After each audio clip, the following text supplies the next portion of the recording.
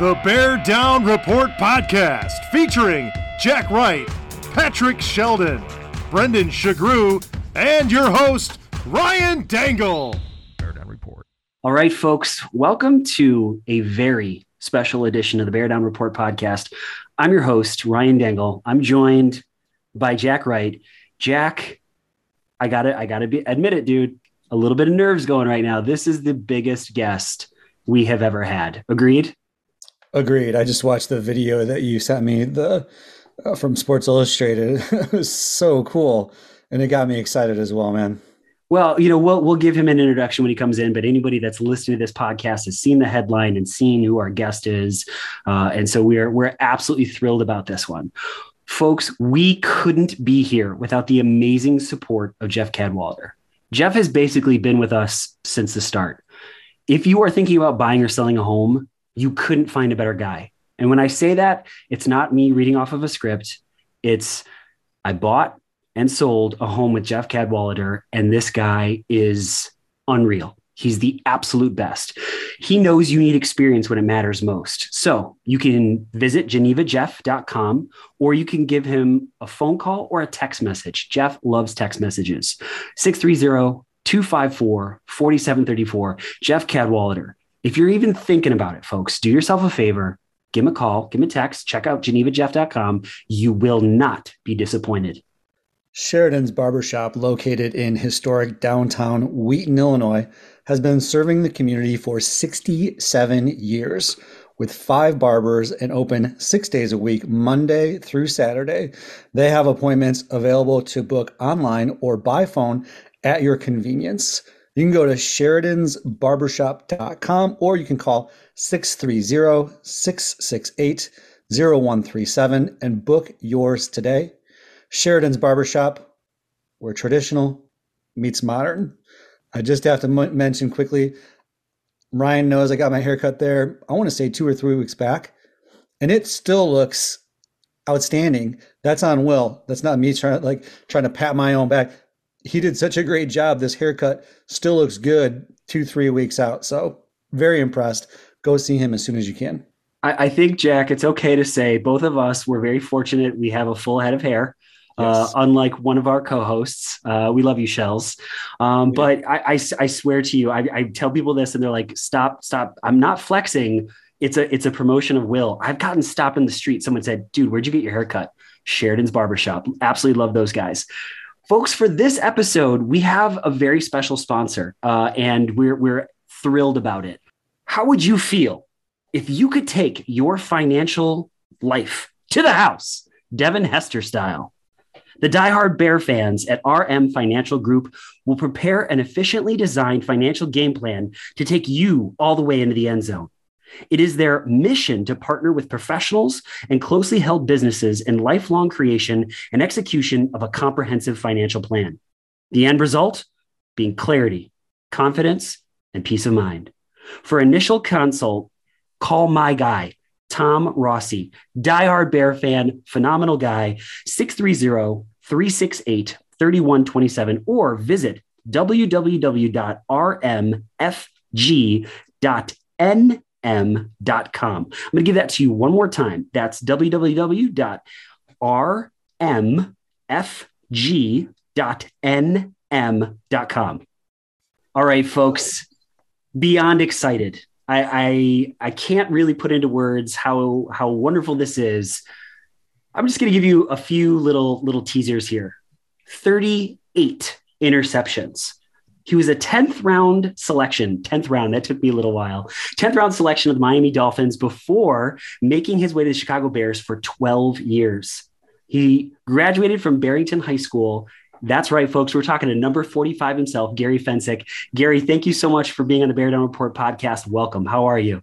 I'm doing well. Thank you very much. And, the NFL only has, I think, 7 rounds today. So I was not only in the 10th round, which doesn't exist anymore, but I was 10B. There was a 10A. So tell us really quick, you go to Yale, obviously, it must have been just that in and of itself, going to Yale was a really, really big deal for you.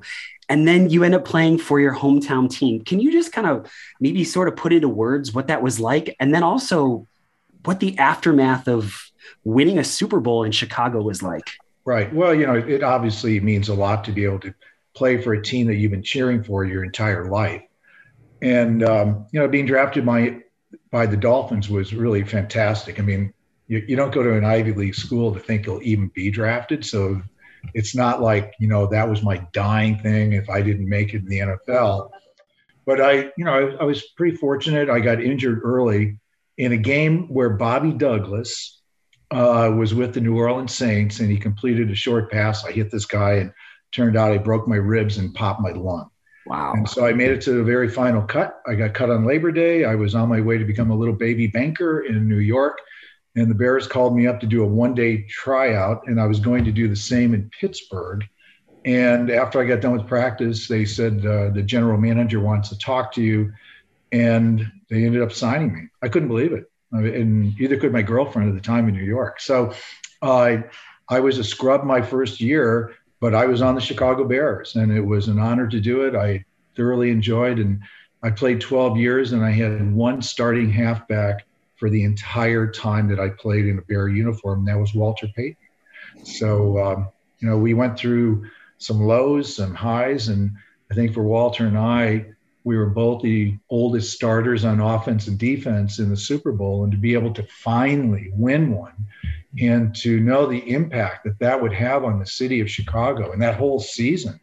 Every week, every game was so special as you look back and go, wow, it takes a lot to win, including being lucky and lucky in terms of injuries and getting a break. And we were able to do all of that in one magical year. Gary, have you ever bought your own drink in the city of Chicago?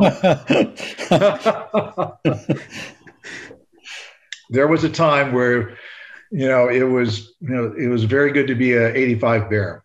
Let's put it this way, I actually was with some guys, Bob Thomas, who's now a Supreme Court judge, and we had a get together of like the 81 Bears. Nobody asked about the 79, 83, right? 85 Bears, once you hear the Super Bowl shuffle, you're going to get grief from there on out. So it was a very special year. And you look back and, people go, why couldn't you won more than one? And it just, injuries, McMahon couldn't stay healthy, a variety of things. And my last year was a strike as well. And you just go, wow. In retrospect, that was even a more magical year that it only happened once. Gary, thanks so much for being on. We know it's difficult to pick just one, but can you try to pick a favorite memory that comes to mind from your time as a Chicago Bear? It's really hard. I mean, the 85 is the penultimate, right? And so it's got to be that season. I mean, just, my first start with Doug Plank was on a Monday night game against the LA Rams, and Joe Namath was their quarterback. And I got my first career interception off the last interception that Joe Namath ever threw. And I checked it with Joe, and Doug, who didn't get a lot of interceptions, he had 2 that night. So it was a Monday night game in Chicago. We win the game. And, that was a pretty special moment. But, I had 2 picks in the NFC Championship game that we lost against the 49ers off Joe Montana. Wow. So that was great. But, you just, the whole experience of winning the game in the first playoff game against the Giants in 85, but of all of those 2 games with the Rams and the Giants, when Wilber Marshall picked up that fumble in the Rams game and it started to snow, wow, that is without question the best memory, because I was chasing him. The snow is going, and you're running going, we're going to the Super Bowl. That was a great moment. It's incredible. Gary, can you just talk briefly about how you think the game has changed since you played? Well, it's changed a lot in terms of, yes, 30 years later, people are bigger, faster, stronger. And football is a 12-month sport. When I was playing and all the people before me, you would have an off season. They would encourage you to go to Hallis Hall. But today, with the dollars that they're paying, so I think people are trained a lot better. But also just looking at it from a defensive standpoint, the normal, and I don't know what that would be, but certainly over 50% would be a tight end. You'd have a fullback. And today it's 3 or 4 wide receivers is really the normal. And so the passing games emphasize. I feel bad for the defensive backs because some of these pass interference calls, like, whoa, where did that happen? But it's a passing game more than a balance game.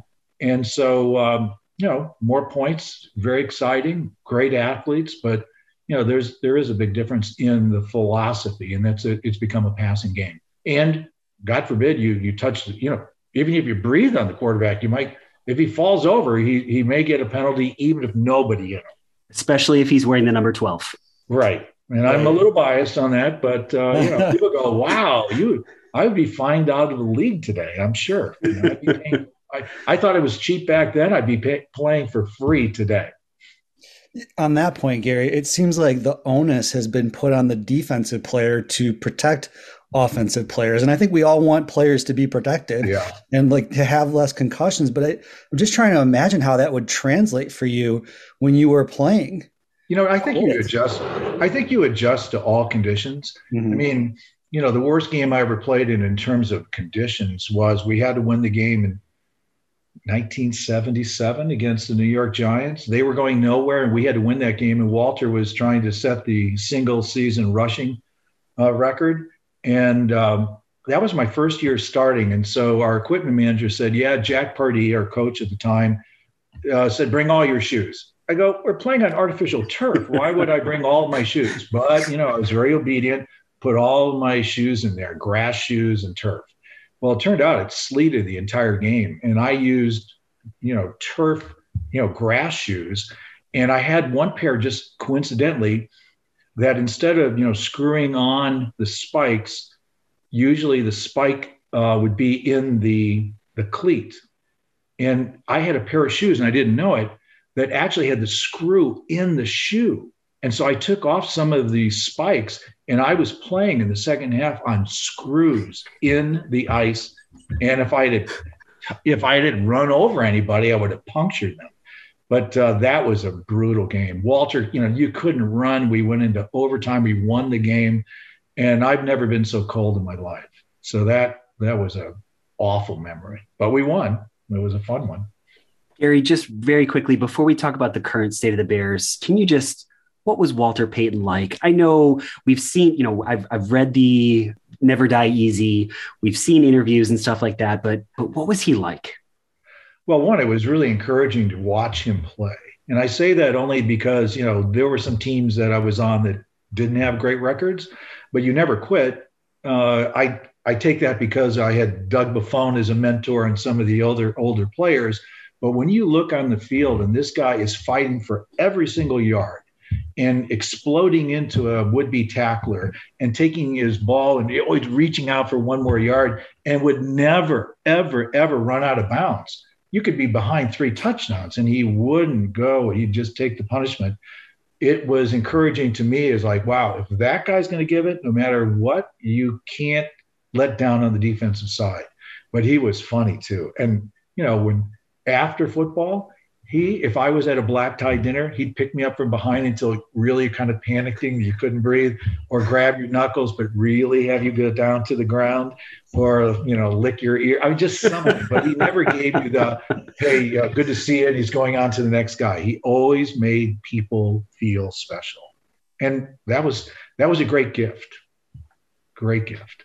Man, if it's okay, Gary, we'd love to talk a little bit about the team now. I know you're staying abreast of the situation. You're kind of watching this current team. And so I guess, the question that's on pretty much every Bears fan's mind is, why do you think the Bears have had such a difficult time bringing another championship to the city of Chicago? I wish I had that answer. I'm sure the Bears wish they had that answer. Part of it is luck. I mean, really, you have to, but I don't think being consistent is luck. I think that's really process and preparation and really putting the right people in place. And so when you take a look, Ryan, at the first and second round draft choices from the late 70s until the Super Bowl, it's shocking how good it is. I mean, you had Dan Hampton, Hall of Famer, Jimbo Covert and Willie Gault, Van Horn, Walter, Suey. It just goes on and on. You know, Mike Singletary was only a second-round draft choice. He had Wilbur Marshall. And, you know, even the Fridge, a first-round draft choice. My gosh, what great scouting. And, you know, allowed you to really build a team that can last, isn't coming in at age 27 or 28 and has 3 or 4 years left, but they could be here for a decade. And a lot of them were. And that was really, really key. And of course, we didn't have free agency back there. So I think it's really trying to, you know, what is your plan? Getting a little bit of luck. I think today too, and I can't substantiate how, but I know that certain teams use analytics a lot more. And I have to believe that there are analytical capabilities that are allowing general managers and head coaches to make better decisions on how they're building their units. We always talk about individuals, but I really think you have to look at units, because if you're looking at, I have a really good cornerback, but the rest of the secondary is not as strong. Well, I can isolate. If you want to have your best cornerback and your best player on the secondary on my best wide receiver, that's okay. I can kind of work around that. But, you know, an offensive line, if you have a weakness at a guard or tackle, doesn't really matter. We're going to be able on the defensive side to be able to scheme that, to be able to really isolate that weakest link, and we're going to exploit it. So I think that's where, if you look and go, where has it not gone right for the Bears? I think the Bears formula this time was, hey, and the Rams did this as well. Get a quarterback on his first contract. You can pay the defensive guys. And by the time that guy gets in, we get to the Super Bowl and he'll be in his second contract, we'll work it there. And that's what the Bears plan looked to me like they were trying to do. And hey, you know what? That defense is pretty good. It was really good. And I was up at the first game on a Sunday night when Mac was like, oh my gosh, up in Lambeau, I was like jumping for joy. It was like, this guy is it's better than I would hope, or any Bear fan. He got an interception. He was strip sacking. He did everything.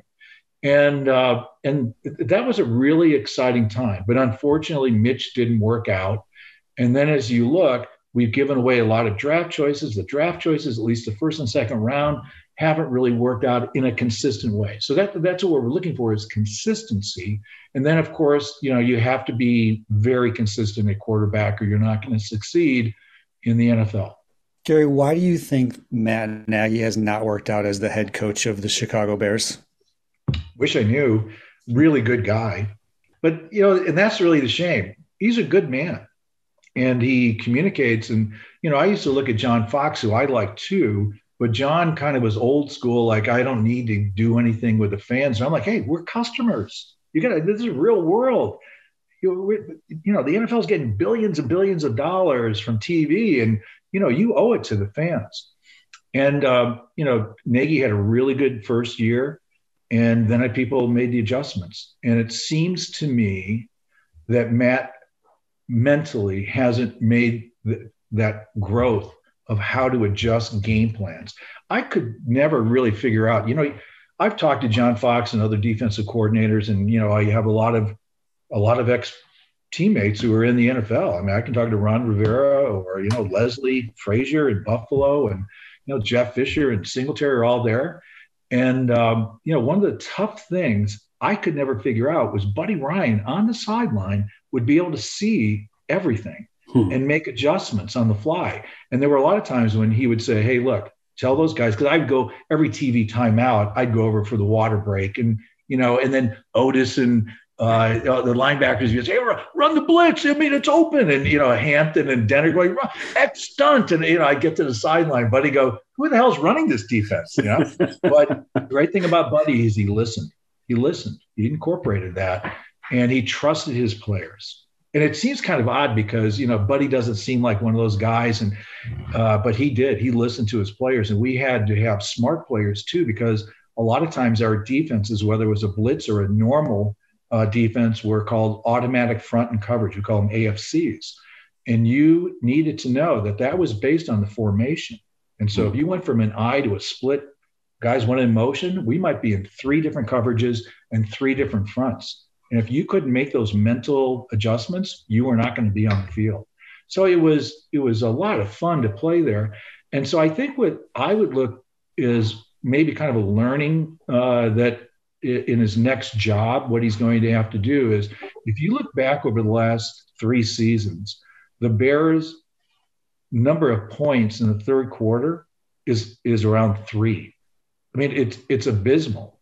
Ouch. And so I don't know what halftime adjustments they're making, but whatever they are, they haven't worked.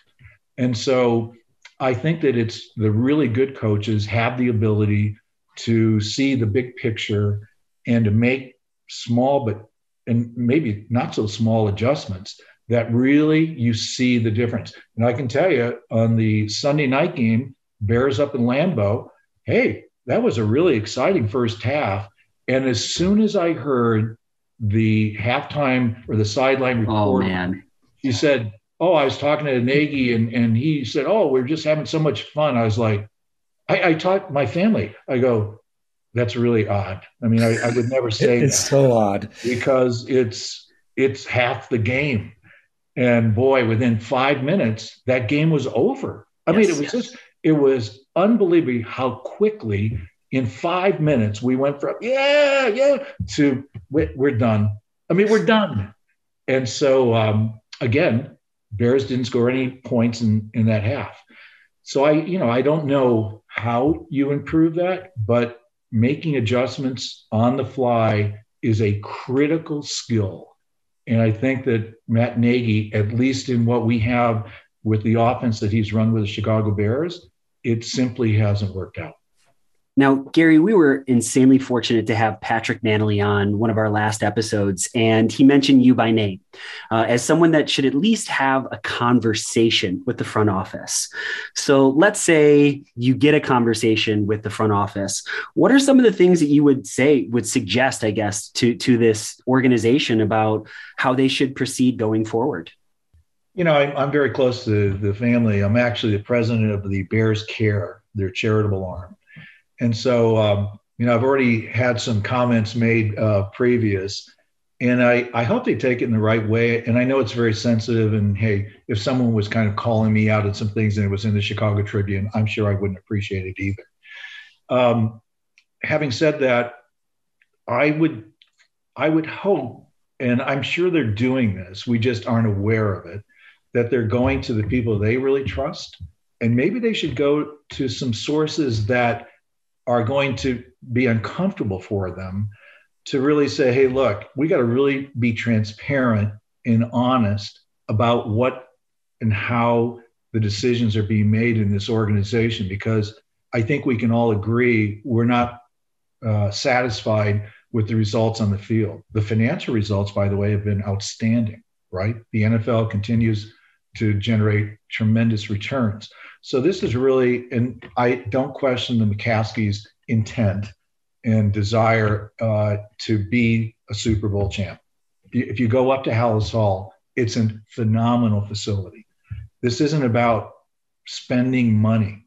They're doing everything they can. They're going to have salary cap issues next year as a result. So I think it's really a matter of, hey, is the way that we are structured today, having a chairman and a president and a GM and a head coach, and they all kind of go up, is there a different way of looking at this? If you were running a business and you go, wow, that head coach, he's getting paid more than the GM. And maybe these are equals as opposed to the structure we have right now. That's an example just to look at. But I think it's also just saying, hey, we want to do everything we can to win more games. It's as simple as that. And I have no doubt if you could do a magic wand, they're in the same boat. They want to win at all cost. As long as, the cost doesn't mean doing something, irregular, illegal. We don't want to be an organization that wins, but you're not quite proud of the way they got there. And so, hey, those are pretty simple. The execution has been the tough part. Along those lines, Gary, to what extent do you feel like there is an openness with the McCaskies or Halas Hall for former players to give their input? Are they insulated and just, hey, we're doing our own thing over here? Or do you feel like former players have some sort of input? I don't think players have any input at all. We didn't probably when we were playing. So I think that there are certain people maybe that you might ask for some comments or, but I think it's kind of a difficult position because, you have all these talking heads. I'm one of them. And, Kreutz is one of, hey, Tom Thayer, all these guys. And I think you can learn from them and you'd want that perspective. I'm not quite sure at what level you need to get that. And, to me, if I'm running my business, I want to make sure that, I'm least, I have some people that I can trust who will be kind of openly honest with me, transparent. So I'm not, smoking too much here. And I hope that George and the rest of the family have that. I know they do. I mean, I know, I've talked to George about this a little bit. Who does he rely on? He has some, he has many friends in the organization or the organization in the NFL. It's really, I think, trying to say, does the paradigm change and what do we need to do? And let's really kind of compartmentalize, scouting, analytics, free agency, all of these different things that you rely upon your general manager to do.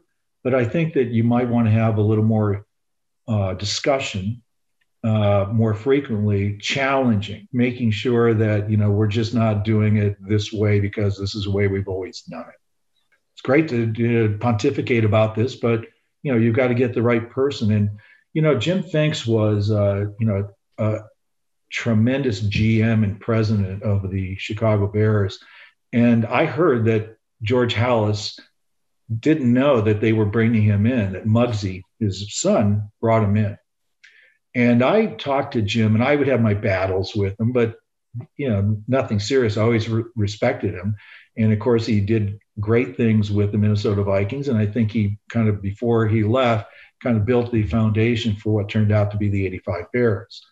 Jim was with the New Orleans Saints, and I was doing radio for the Bears, and I had breakfast with him. And I was thinking about changing my job because, you come out of football and you're like 30 years old if you've had a great career or even older.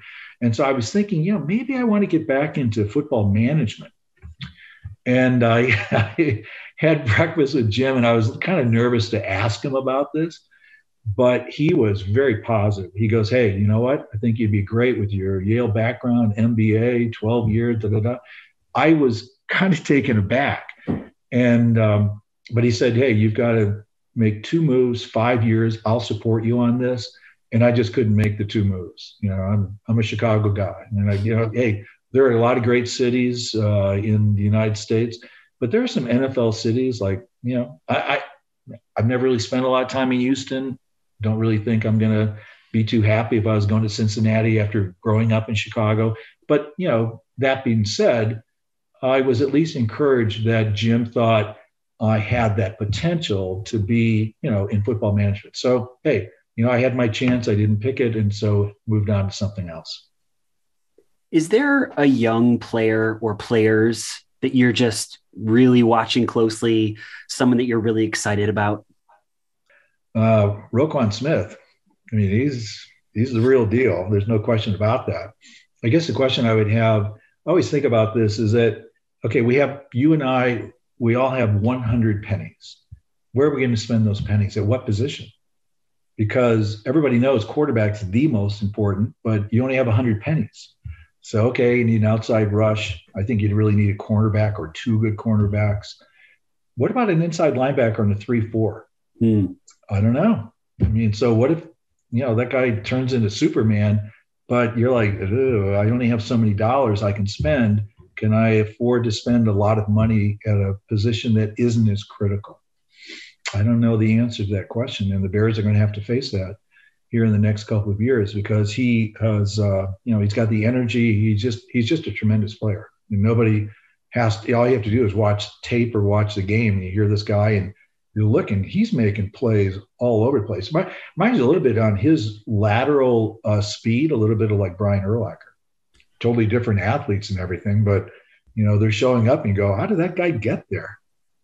Gary, is there any messages that you would like to send to Chicago Bear fans or something that you wish Bear fans knew or understood about playing, about the Chicago Bears, about being a part of the organization?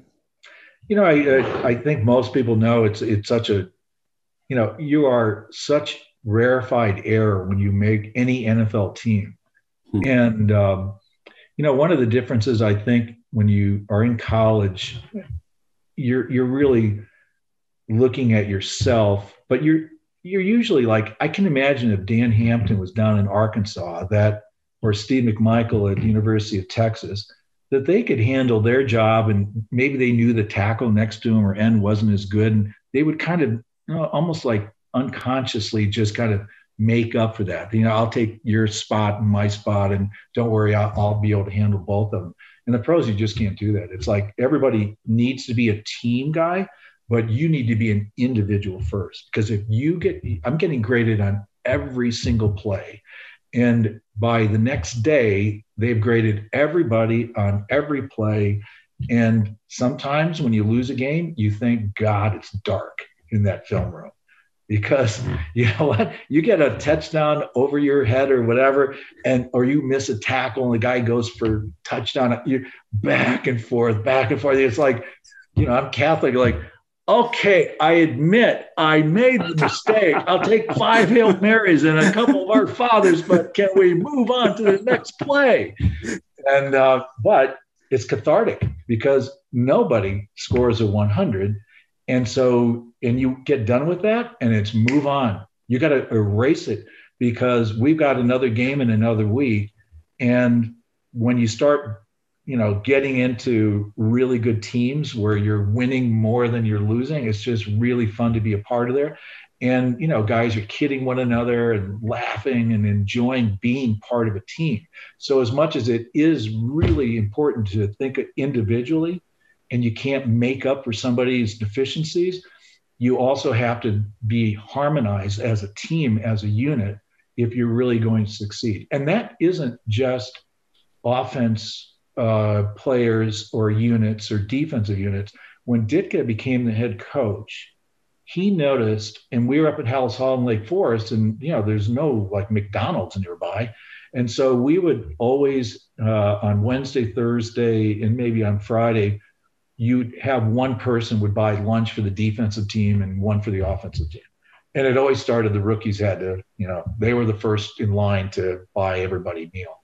And Ditka became coach and he said, look, we got to win and lose as a team. And he noticed this and he goes, hey, I think it's great that you guys are, people are buying lunch, but we're going to win and lose and eat lunch as a team.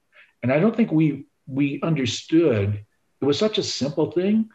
But you're like, wow, you know what? We're isolating ourselves voluntarily.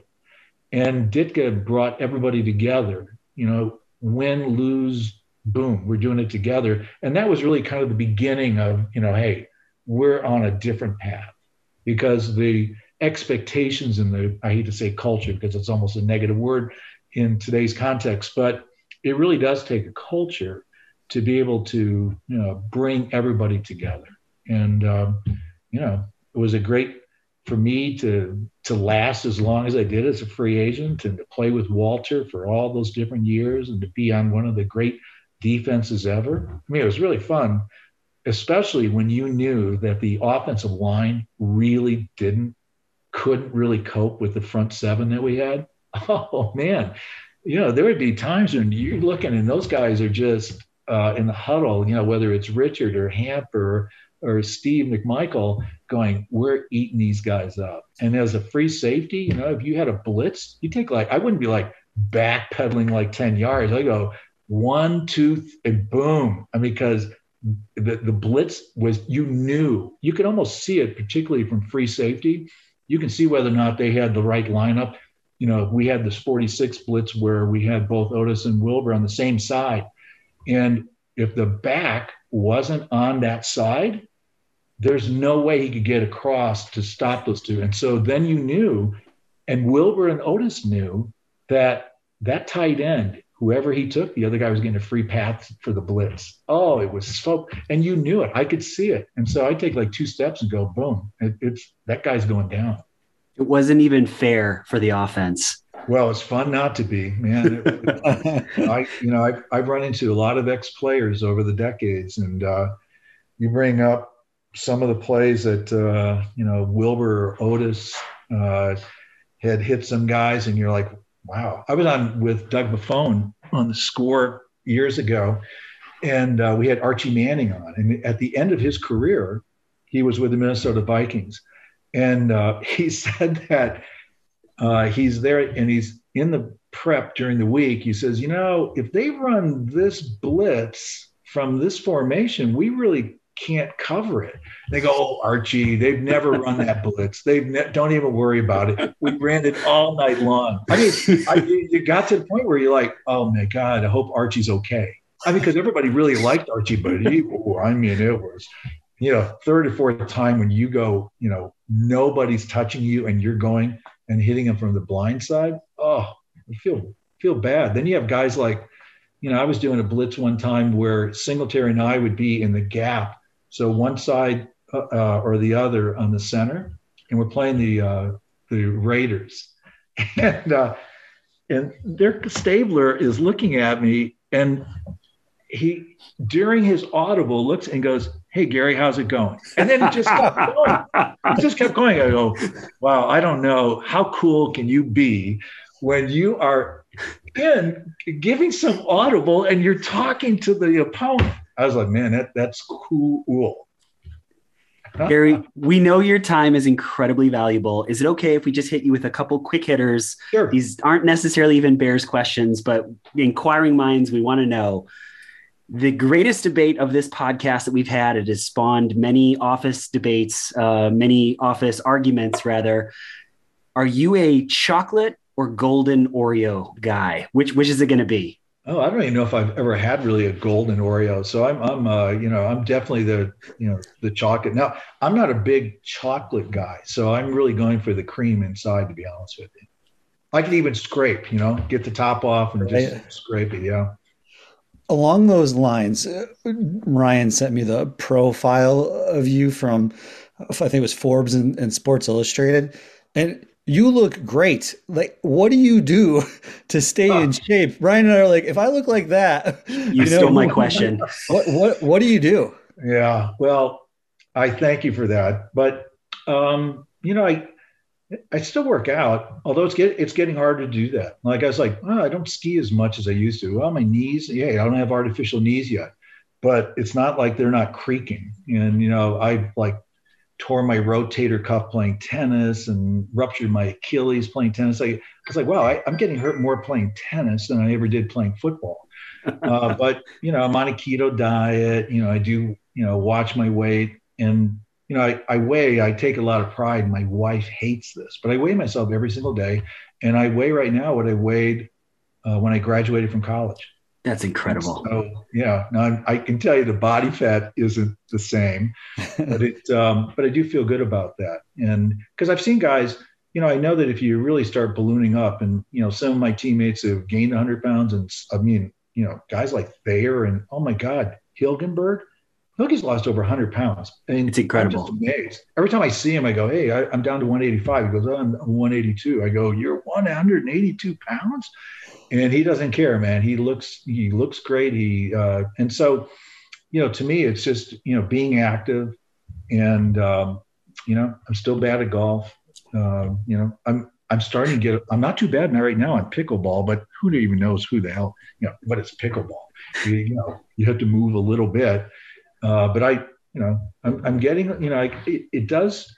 Richard Thaler, who's, a Nobel Prize winner in behavioral economics, is a friend of mine. He's really into football and stats and all that. And I was, I play golf with him, and I said, hey, Richard, what do you do for exercise? Oh, he says, I used to love to play singles tennis. And I go, I used to love to do that too. He says, but as you get a little bit older, you start playing a little more doubles tennis. And I go, no, that's what I'm doing. And he goes, and then, you start playing pickleball, or something like that.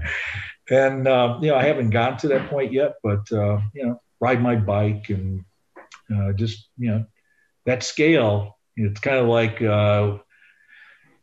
hey, the score tells you how good you are one way or another. What Parcells said, that scale tells you a lot too. You can say, and I'm only like 3 or 4 pounds, but you start bulking up, and you see some of your teammates, and they always encourage you, going, "Oh, you look like whatever," and they go, "Oh, thanks a lot for the compliment." But for me, it hasn't been that difficult.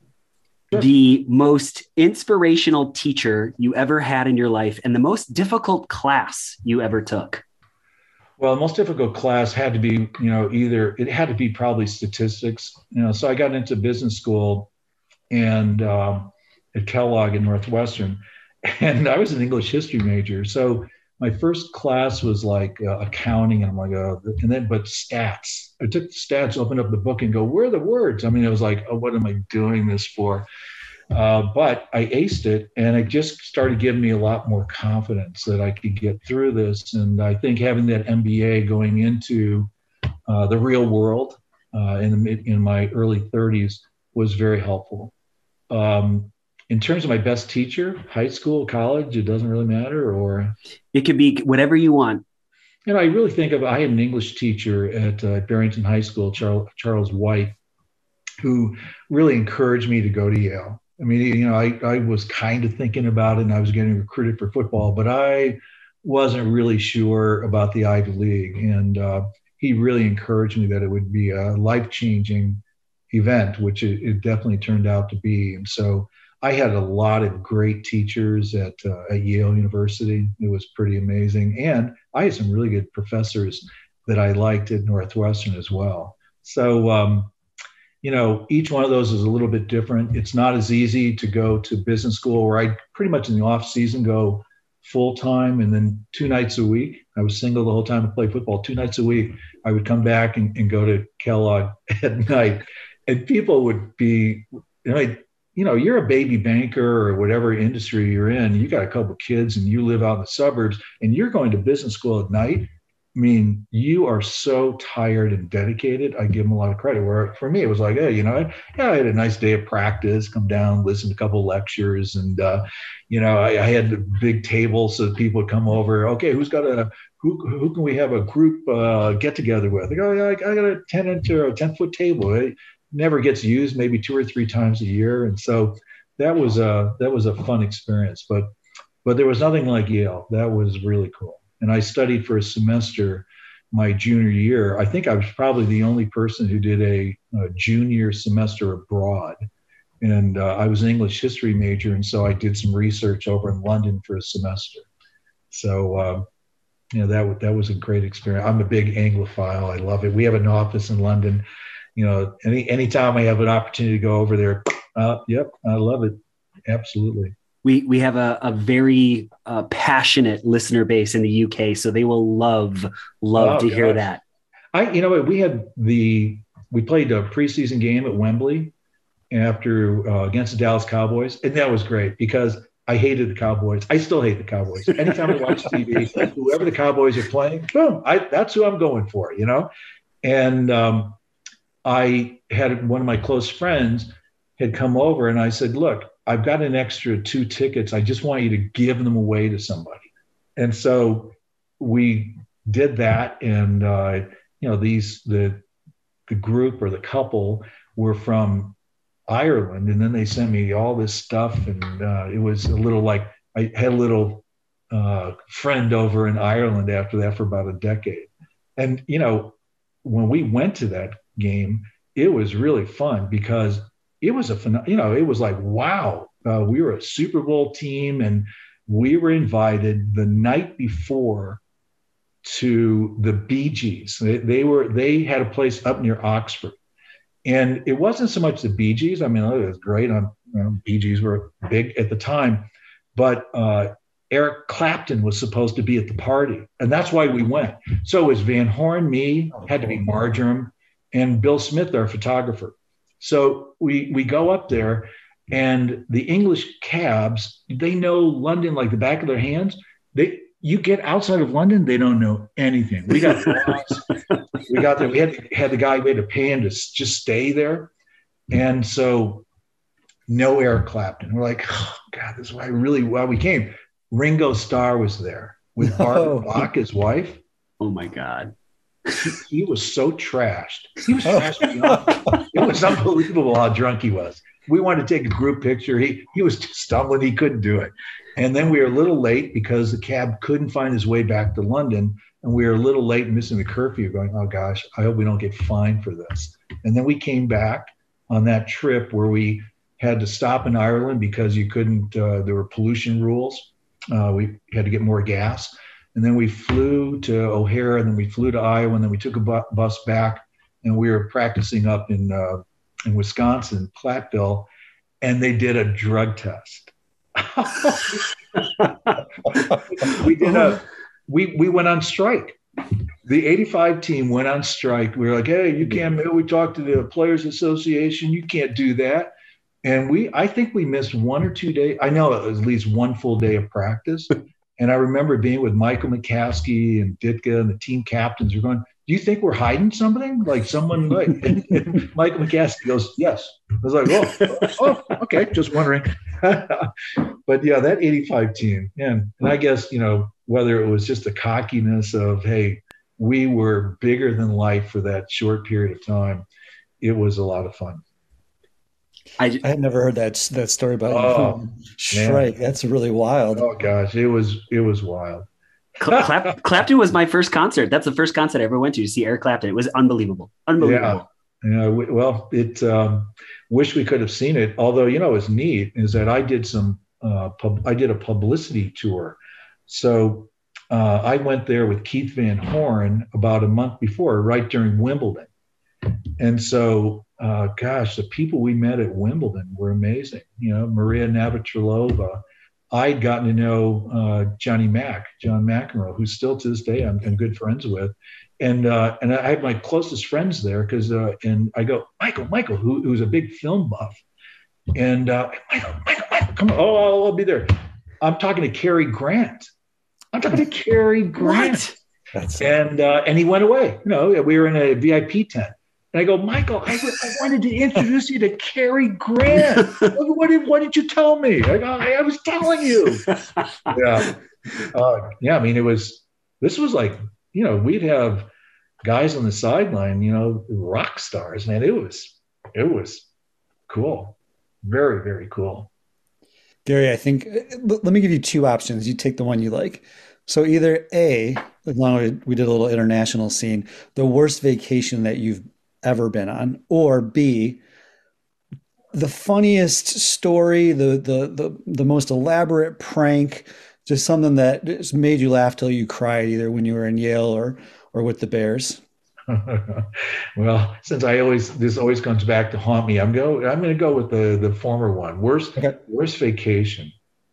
I'm just I guess I found this out. If you go on a cruise, I haven't been on one like for decades. So, but I went on a cruise, and I'm sure it was a Bears cruise. There were 4 of us. It was free, and I didn't realize you're on their schedule. You're not on your schedule. You're on their schedule. You come into the port, and all of a sudden, I think they take the signs and like this. Oh, this is $10. Oh, it's $20 now. And because you've got like 200 people getting off of a ship, and you're all doing the same thing. And then you come back on, and then you go to the next place. And I was like, I'm going on vacation where I control my own schedule. Absolutely. I don't want to be on someone else. That's the worst thing. So I've never gone on another cruise. It's just, wow, that was clearly the worst.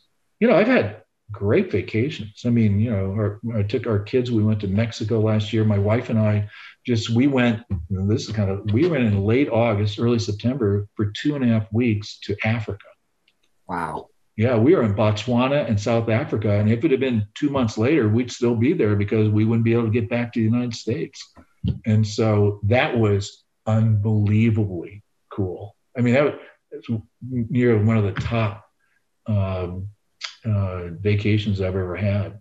And, just on nice ones, when I was in 84, I get 2 interceptions off Montana. We lose to the 49ers. And I go, I'm never going to get 3 months off in my real life after football. And I've never been to Asia. So I took off for Asia, and I was there for 3 months or 2 months. And I knew one person in Sydney, Australia. And I dove on the Great Barrier Reef. I was in Australia. I went to Bali, went into Thailand, Philippines, Hong Kong. I went into China in 1984. Wow. And we have an office there. Our company has an office now. And when Barack Obama, this is like over 10 years ago, was being inaugurated, I hadn't been there since 1984. So I took off for a day after our 3-day meeting and went to Shanghai. In Shanghai, I felt like Rip Van Winkle. It had changed so dramatically. Like I was staying in a Hyatt where everything across the river at that time in the Pudong area was a rice field. And now it's like downtown LA. And you're like, in my lifetime. I mean, it was really amazing because the Chinese government really didn't start rejuvenating, or whatever term you want to use, for Shanghai until like 1992. And so it changed dramatically. So, I know you were talking about, what about bad vacation? I always think about, I've never been really, really sick on one. That would be, got a little sick in Bali, but a couple girls from Boston helped me out. I mean, I thought it was really good, was I going to make it out of Bali? But, those were great, great vacations. Gary, we just want to say thank you so very much for offering up your time. This was, we could sit here and talk for hours, but we know that your time is precious, and we want to let you go. So thank you so much for being on the show. Great. Go Bears. Take care. Jack, I just want to take a moment and just think about this. The podcast started just a little over a year ago with you, me, Mike Page, and Logan Bradley just sitting talking Bears. And we just talked to a Chicago Bear icon for 45 plus minutes. Can you put that into perspective? It's hard to, especially as a child watching him on TV in the years leading up to the Super Bowl and then watching them win the Super Bowl. I mean, we're talking iconic levels with like Walter Payton and Singletary and Gary Fensick. They all just are like one big Mount Rushmore of Bears greatness. So for us to be able to just chat with him for an hour, that was really cool. He's such a cool guy. I was going to say this. I cannot believe how kind, generous, he couldn't have been more down to earth and a greater guy. Like, it's not possible. Yeah. And you just never know, right? We've never been in that spotlight or had any level of fame. And we've seen, all various types of results when it comes to famous people and the way they come off, outside of the bright lights. I always think it's so cool when somebody like Gary, when you are actually one-on-one with him, you're still getting a pure, honest, chill, hey, let's just shoot the shit for a little while and talk about Bears football. To me, that was really impressive. If Gary, for some way, somehow, if you're still listening, we said, we wish we could buy you a beer. And he said, it's not necessary at this point in his career, but man, we sure wish we could, just to sit and chat. I mean, obviously, just the life experience too, that he has traveling outside the United States. And, there's a lot of other stuff totally Bear related that I would be thrilled to talk to him about. Do you know what I mean? Me too. I was curious, for instance, to see, like, he seems to have such a great worldview. I was, if we had more time, I was going to ask him, is that it was his parents? Did they instill that in him? Because, from going to Asia, to Africa, to having the foresight to start business classes so that transition from, post pro football life wouldn't be as difficult as we've seen it be for a lot of athletes. There's this like worldliness that he has that I thought was where does that come from? That's really cool. I don't think, this is crazy, I don't think I was starstruck until the very end of the interview. I know that seems crazy, but so when, we had Adrian Peterson on, I think you can hear it in my voice. like I am just really nervous at the beginning of it, just because this is a guy, and just as he started to tell these stories, like, oh yeah, he played with Walter Payton for his entire career. He's name dropping these coaches, and just like, oh, and I was in a meeting with Ditka, and you're talking about having great culture. And you're like, yeah, dude. Took off Joe Montana twice. Intercepted Joe Montana. Wow. 38 interceptions. Like put that into great. Okay, so we've had Kevin Nalewski on. Kevin, for those that don't know, who is our Vikings guy, played DB his entire career. Played it at North Central College. Played at a pretty high level. And we were just talking about that. He's like, oh yeah, that guy, dude. He like the interceptor, man. Like not Nathan Vasher, the interceptor, but like 38 picks. He goes, that guy is in the mind of that offense, and it's like clearly, absolutely brilliant man and just incredible. And I think too, when you go back and think about the level of pressure that front seven was putting out, as he alluded to, those interceptions were largely a product of that pressure. And I think if you add to the fact that he's a ball hawk, right? So I guess I'm just thinking a little bit about our current team, and we've had some pretty good front seven play for the most part lately. We don't have a ball hawk, and that's been a real gap for this particular Bears team. He was so good at it. He didn't say it outright, but I just think in my head, if that dude was in some front office position, I think, Jack, you and I were kind of talking about it off recording, which is he is a head first passion, lead, just go for it kind of guy. And I think that's a bit of the mentality that they need in that front office. And I don't know that that's something that he would take.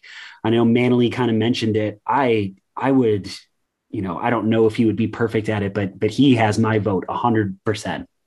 He seems so equipped to do it on so many levels. And I know we just talked to him for a brief moment of time, but both the time in which he was on recording, and then for me, really a little bit of afterwards, where it seemed like, you can let the guard down a little bit.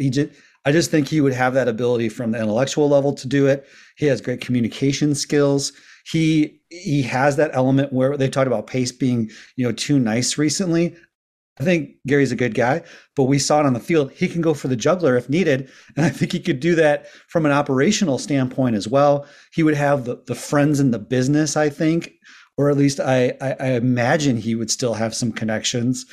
I think it would be an upgrade, a huge upgrade.